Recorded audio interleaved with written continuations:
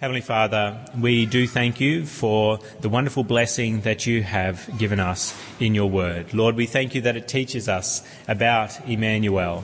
It teaches us about ourselves and our relationship with him. Lord, we pray that you would help us to have ears to listen this morning. Oh Lord, we pray that we would be able to say, "Speak, Lord, for your servants are listening." And so, Lord, we pray that we would be edified and built up as a result of looking at your word together. And we pray this in Christ's name. Amen. Well, is there a sanctuary that you're particularly interested in seeing? Is there a special place in this world that you would like to be able to see inside? Maybe it's the Oval Office in the United States, be able to go to the White House and see where the President of the United States spends his time. It's interesting how that seems to be the one that I'd be more interested in, where the Prime Minister of Australia spends his time, the office of the Australian Prime Minister. Maybe you'd be interested to see into the depths of Area 51 in the United States, see exactly what is going on in that military base out in the desert in America. One sanctuary that I was particularly interested in seeing when I was younger was to be able to see Jill's bedroom when I was dating her. So I started to get to know Jill, and I started to see her at uni. I saw her at work as well. We both worked at Target, and I got to know her a bit. We went out on a few dates, and then I got to meet her parents and visit her house. And it's interesting to see into the girl that you're interested in, see into her room. You get to see her cuddly toys that are on her bed that she's had since she was very young, and some of them she still has even to this day. You get to see her desk where she works. You get to see her books, the kinds of things that she was interested in reading. You get to see what music she listens to. So many things are revealed about the person if you get to see into their bedroom. And I was very interested to see that, to learn a little bit more about her. What are her interests? And see the place where she spent most of her time in her life. Sleeping, and then maybe daydreaming there at the desk, working there, maybe even daydreaming about me, the handsome prince to one day come into her life. But it's very interesting to see into somebody's sanctuary, to look into their room, their special place. What is God's sanctuary? What is the place of God? What does his room look like? And that's what we're going to be looking at this morning as we come to Hebrews chapter 9, verses 1 through to 10. We're going to be looking at God's sanctuary, particularly his earthly sanctuary, but then we'll mention his heavenly sanctuary as well. Because God gave instructions to his people in the Old Testament as to what his sanctuary, what his room should look like. And there's quite detailed instructions on that in the Old Testament, and we read some of those from Exodus this morning. But also in Hebrews chapter 9, the author reminds his readers of this earthly sanctuary, and then has a point to make about the construction of it and the work that was done inside it. So what did God's room look like? What did his sanctuary look like? Well, the tabernacle in the Old Testament was actually made up of two rooms. There was one tent, but it was divided with a curtain into two rooms. And those two rooms are described for us in verses 1 through to verse 5 of Hebrews chapter 9. So I encourage you, have your Bible open there as we look at these verses together, so that you can get a little bit of idea of what God's room would have looked like. And so in verse 2 we read, "A tabernacle was set up, and in its first room were the lampstand, the table, and the consecrated bread. This was called the holy place." So if you think of the tent, you've got one room. It's called the holy place. It's the first room. It's the outer room. And in it, you have several things. You have a lampstand, which was made of hammered gold. It was ornamented with almond blossoms. And in that room, that lampstand had 7 candles on it that were then kept burning. And even the trays and tongs that were used to facilitate the lamps to continue burning was made of gold as well. So you've got this very fancy, lovely gold lampstand in this first room. And of course, everything that's within this tabernacle, within this room of God, has some sort of significance. And we would say that the lampstand shedding light, constant light, continual light, would of course remind us that God is the one who gives light. He's the one who gives physical light. He's also the one who gives spiritual light. And so there's this reminder with this continually burning lampstand here in the outer room, the first room of God's tabernacle. Also, there was a special table that was there. So you see that there was a lampstand and there was the table, and this was made of acacia wood, very ornate, overlaid with gold. It had gold rings on it so that you wouldn't have to pick it up. So the priest would put poles through it. They wouldn't touch it. They would carry it with these gold rings. And dishes that were on it were made of pure gold as well. So a very special table with special dishes on it. And then on that table was the consecrated bread. It says that there in verse 2 for us. In its first room, in this first room were the lampstand, the table, and the consecrated bread. So this was bread that was prepared by the priests, and it was put out, it was changed weekly. There would be 12 loaves for the 12 tribes of Israel. And of course this was symbolic as well of the way that God provides for his people. You can say he's the one who provides us with food, and that is a reminder there in God's room, in God's house, in this outer room, is this consecrated bread. Then there is a second room. So we've got the holy place with its the lampstand, we've got the table, we've got the consecrated bread upon it. And then there's this curtain that divides God's tent into two rooms, and you've got the most holy place in the second room. Verse 3 says, "Behind the second curtain was a room called the most holy place. And in it, we've got a number of things as well. We've got the golden altar of incense, it says there in verse 4. So there's this sweet-smelling incense that is burning there within this room. And then we also have the Ark of the Covenant is said to be in this room as well. Verse 4 it says, which had the golden altar of incense and the gold-covered Ark of the Covenant. So this is a special box that was made according to God's instructions, and it was made in a very special way. It was covered in gold, and it also contained a number of things within it. But it symbolised God's presence. Where the ark was, God was said to be. And it had a number of things inside it, which the author mentions for us. In it, it had the gold jar of manna. So when the Israelites were in the desert, God provided food from heaven for them. Each day they would go out and they would collect some manna. And they kept a little pot of it. So when the manna stopped, when they went into the promised land, they kept a little pot of it. And they put that pot with the manna in it inside the tabernacle, inside the ark. Sometimes the word tabernacle refers to the whole tent, sometimes it just refers to the little ark. And the manna in there really is a reminder that God provides food even under harsh conditions, even under times of suffering. When the people were being punished as they were walking for 40 years round in the desert, God continued to provide them with food. He provides for them again and again. Also within the ark we've got the staff that had budded, Aaron's staff. It's mentioned there in verse 4. Aaron was the first priest that was given to God's people, and he had a staff. And there's an incident in the Old Testament in Numbers 17 where there's a challenge to Aaron's leadership. And so God says, I'm going to show who is in authority in my people, who is the authoritative person. And they put their staffs, one from every tribe, and the staff that buds is said to be God's chosen priest. And it was Aaron's staff that actually budded, that it was a stick that he was walking around with, but then it suddenly came to life and actually blossomed overnight with even fruit on it. It had almonds actually appear on it. And so they've kept this staff and they put it in the ark. And it signifies then God's provision of leaders for his people, that he provides priests, he provides people with authority to look after his people. And that's their reminder that's there by keeping that in the ark. Also, what else is in there?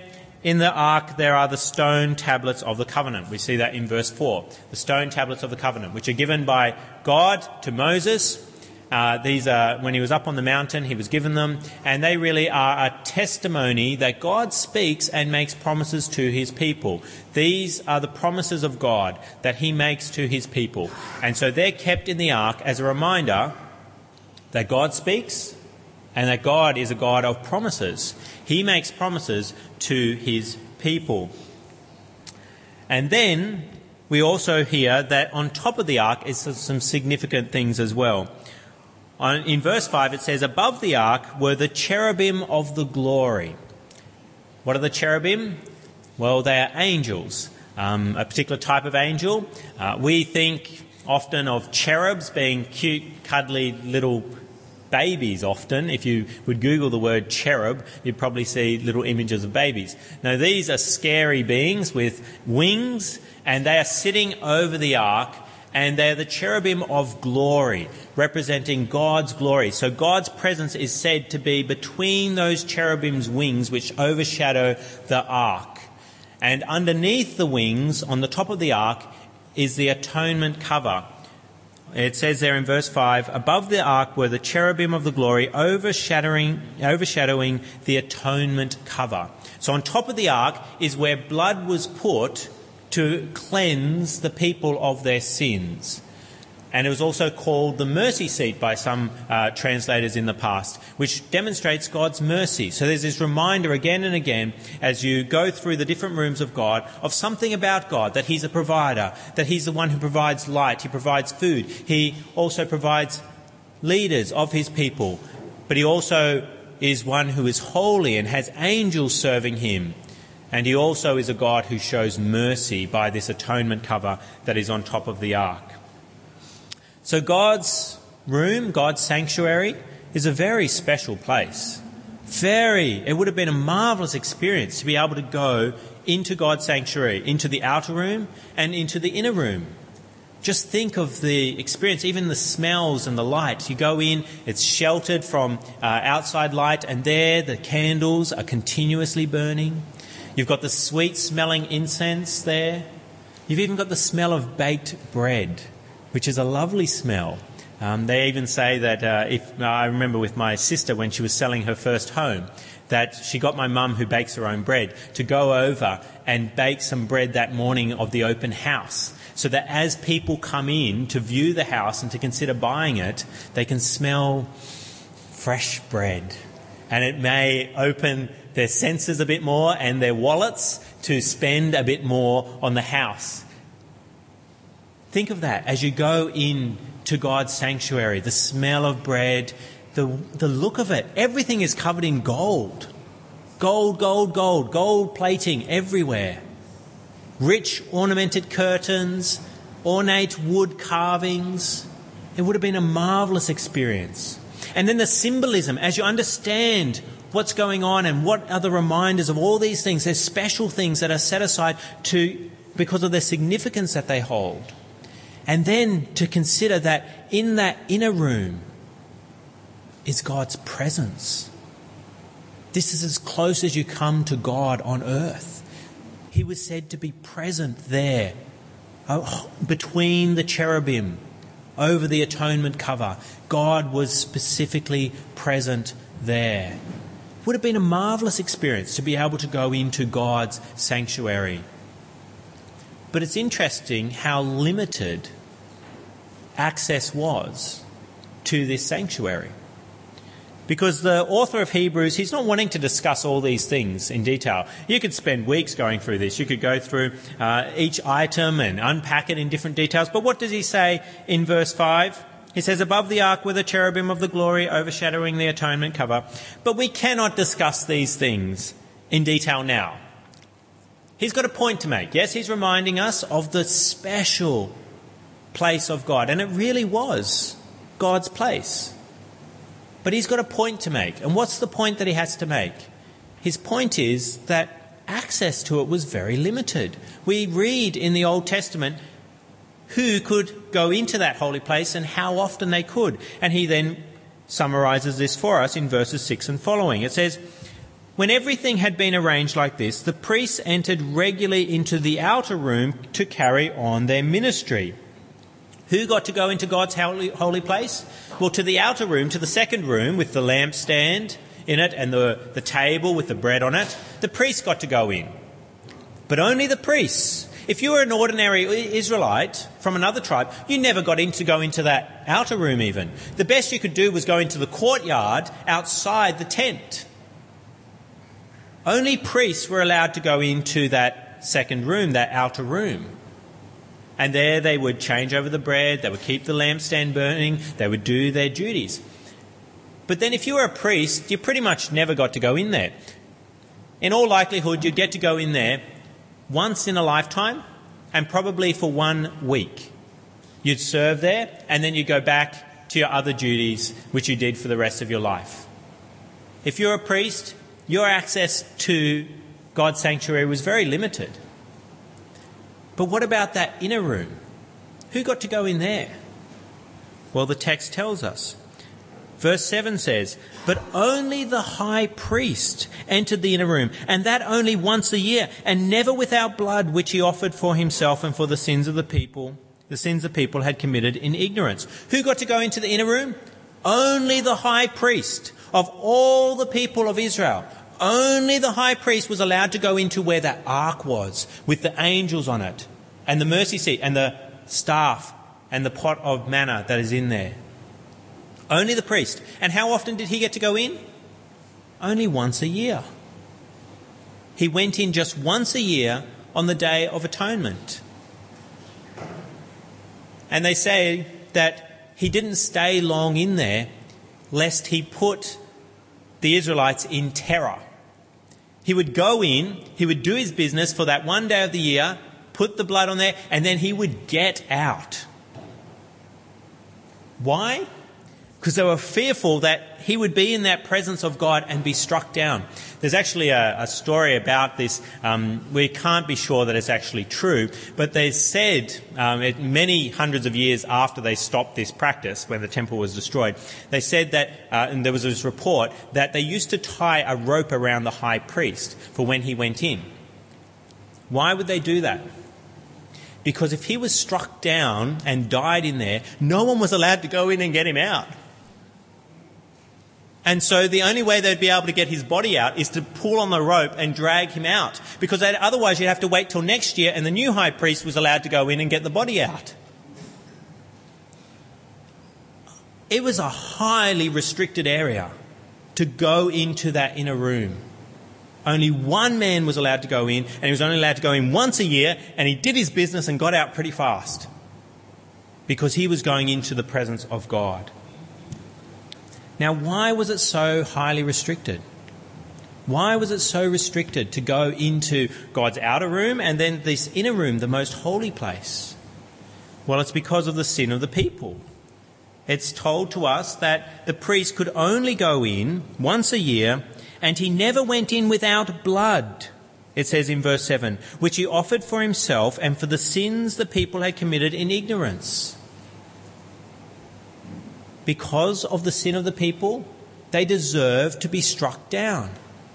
And so if he was to go into God's presence, into God's most holy place, he had to take a sacrifice with him. He had to take blood with him for his sins and for the sins of the people. Even sins that may have been committed in ignorance. They would know about many sins and they'd pay for those with some blood, but it says he offered blood for sins committed in ignorance. Often we minimise sins that we don't know about. But they can cut us off from God. And so he had to offer blood so that those sins would be atoned for as well. But we see here that even as he offered the blood, there was never quite a certainty that their sins were indeed paid for. We see in verse 9 that it says, this is an illustration for the present time, indicating that the gifts and sacrifices being offered were not able to clear the conscience of the worshipper. If the blood was cleansing the priest of his sins, then he should have been able to go in no problems. Why was he so scared to stay in there? Because his conscience wasn't clear. And so he had to get out fast because his conscience said, you're still not worthy to be in here. and all the rituals that they went through, they didn't cleanse him of his sin or the sins of the people. And that's what verse 10 says. All these things that they did, they are only a matter of food and drink and various ceremonial washings, external regulations applying until the time of the new order. All these washings that they went through, the sacrifices that they didn't make up for the sins of the people. And so the area remained a highly restricted area. To go into God's sanctuary was simply off limits. You didn't go in. So what is the point of all this for the Christian? Why is the author of Hebrews bringing all this up? It seems rather quaint, maybe slightly interesting, but why bring it up with Christians? Well, he says that there's a point to be made from this, and the Holy Spirit was making a point by having this tabernacle set up. And that's said to us in verse 8. Look with me, chapter 9, verse 8. It says, "The Holy Spirit was showing by this that the way into the most holy place had not yet been disclosed, as long as the first tabernacle was standing."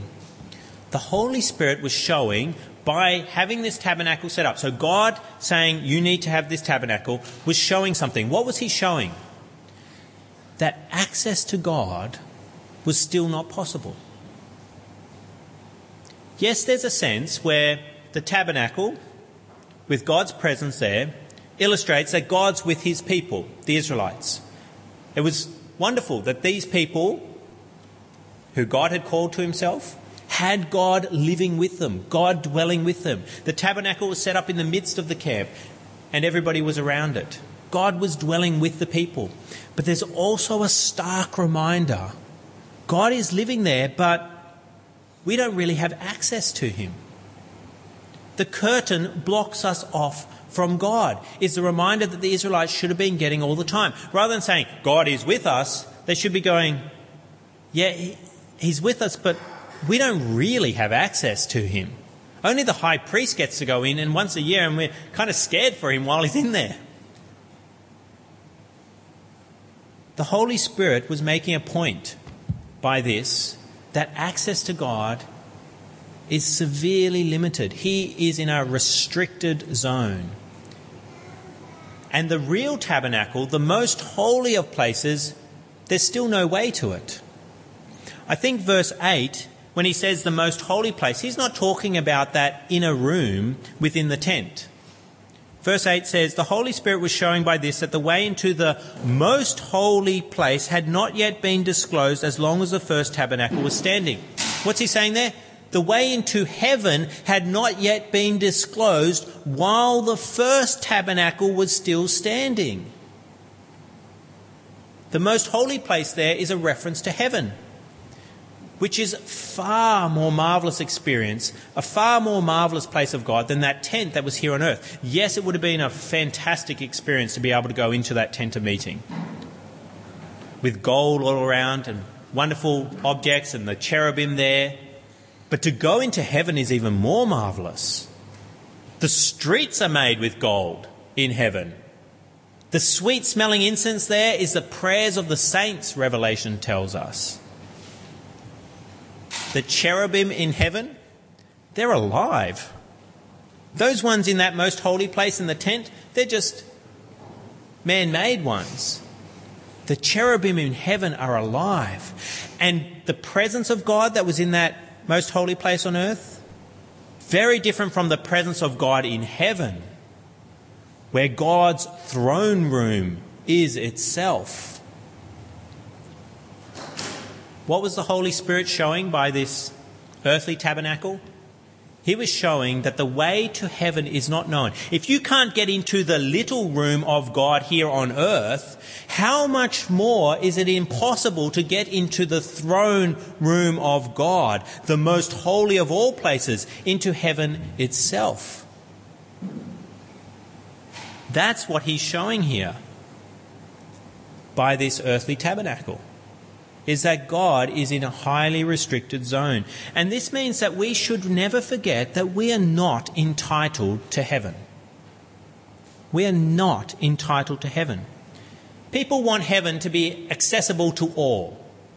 It doesn't matter what you believe, whether you're a Christian, whether you're a Jew, whether you're Muslim, whether you're Hindu, whether you're Buddhist, even if you're an atheist, secular humanist of some sort.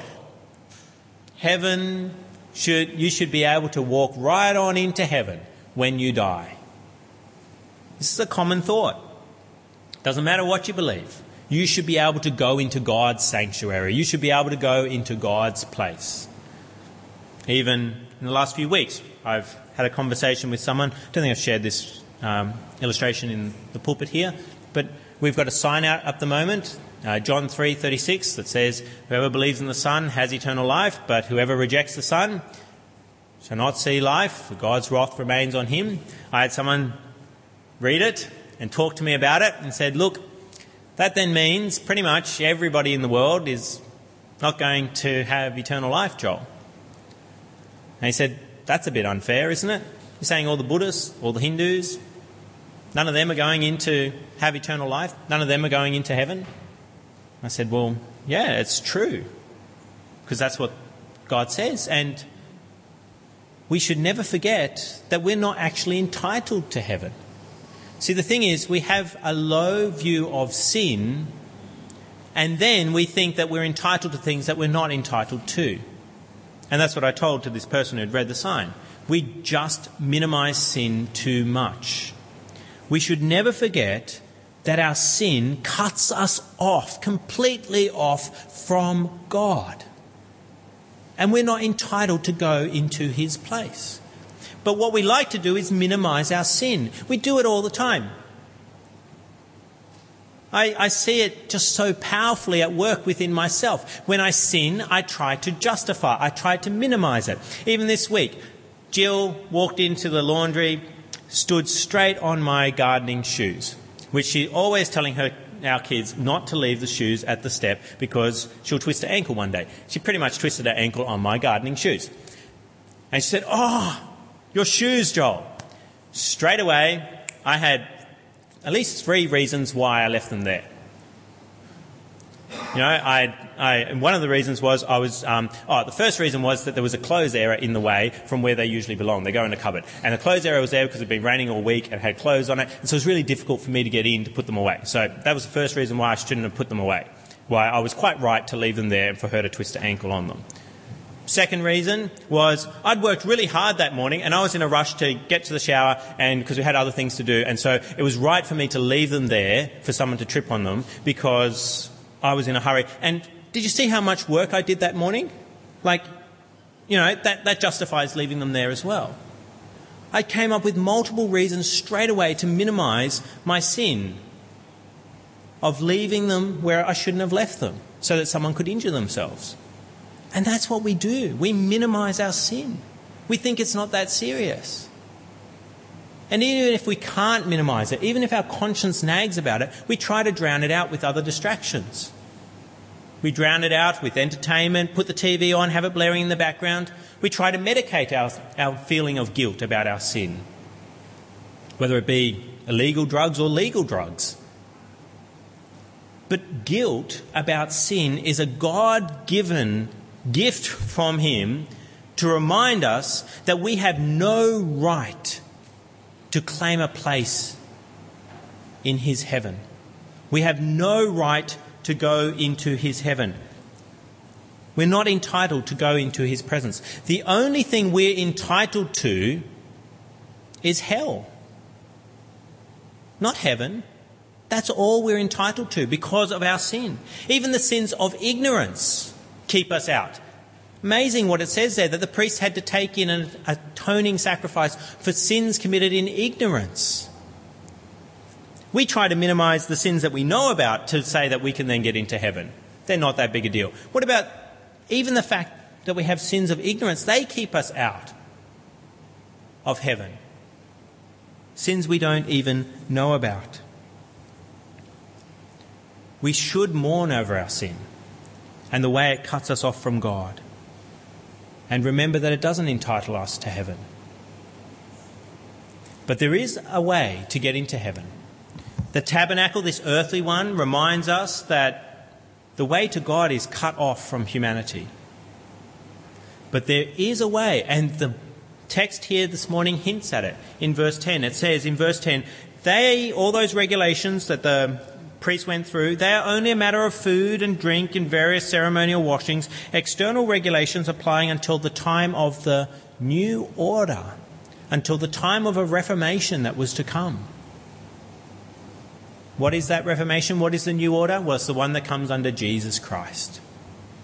In Jesus Christ, access is granted to heaven, to the most holy of places. Jesus said that he is the way, the truth and the life. The way, a way has been opened into heaven itself. How is that possible? Well, it's because of the blood of Jesus, that he has paid for our sins, and he has truly paid for them. And the author is going to go on and speak about that in verses 11 and following. And if you want to hear more about that, well, then you need to come back next week. But what I want to remind you today is what the Holy Spirit wants to tell you, he says in verse 8, that we are not entitled to heaven. We forget that. And if you're not a Christian and you're here this morning, I want to remind you of that fact. You're not entitled to heaven.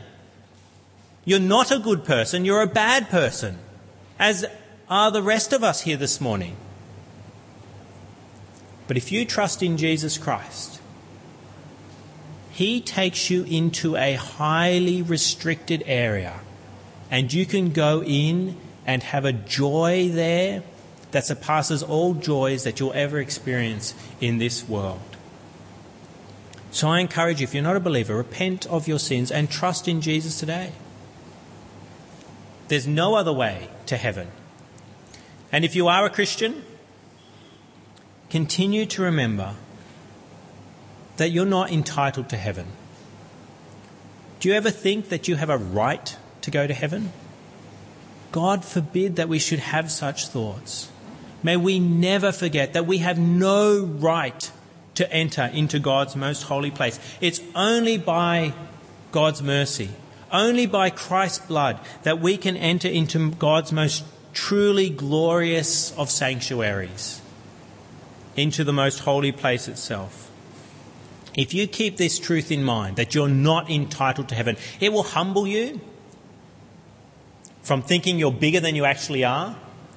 But it also reminds you of how privileged you are to know that you're going to heaven through Jesus Christ, that you're going to a place that you're not supposed to be at. And that will give you a joy and help you overcome so much of the pain and suffering that happens in your life. This last week, it's been a bit of a struggle for me in some ways, for various reasons. A bit of a down week in some ways. And as I was preparing this message, I was reminding myself of the joy I have that I am going to heaven, even when I don't deserve to be. And that lifts my spirits over anything that Satan can throw at me. It's like we're going into Area 51, but times a billion. Highly restricted base. All kinds of signs up saying, death if you come in here, like that you see around electricity grids, you know, those where they have the fences up. There's all kinds of signs where, you know, a little person buzzing with electricity all over them, and skulls, crossbones, that kind of thing. That is the signage around heaven. Highly restricted, alarms going off. You cannot enter this place. But through Christ, he takes you in.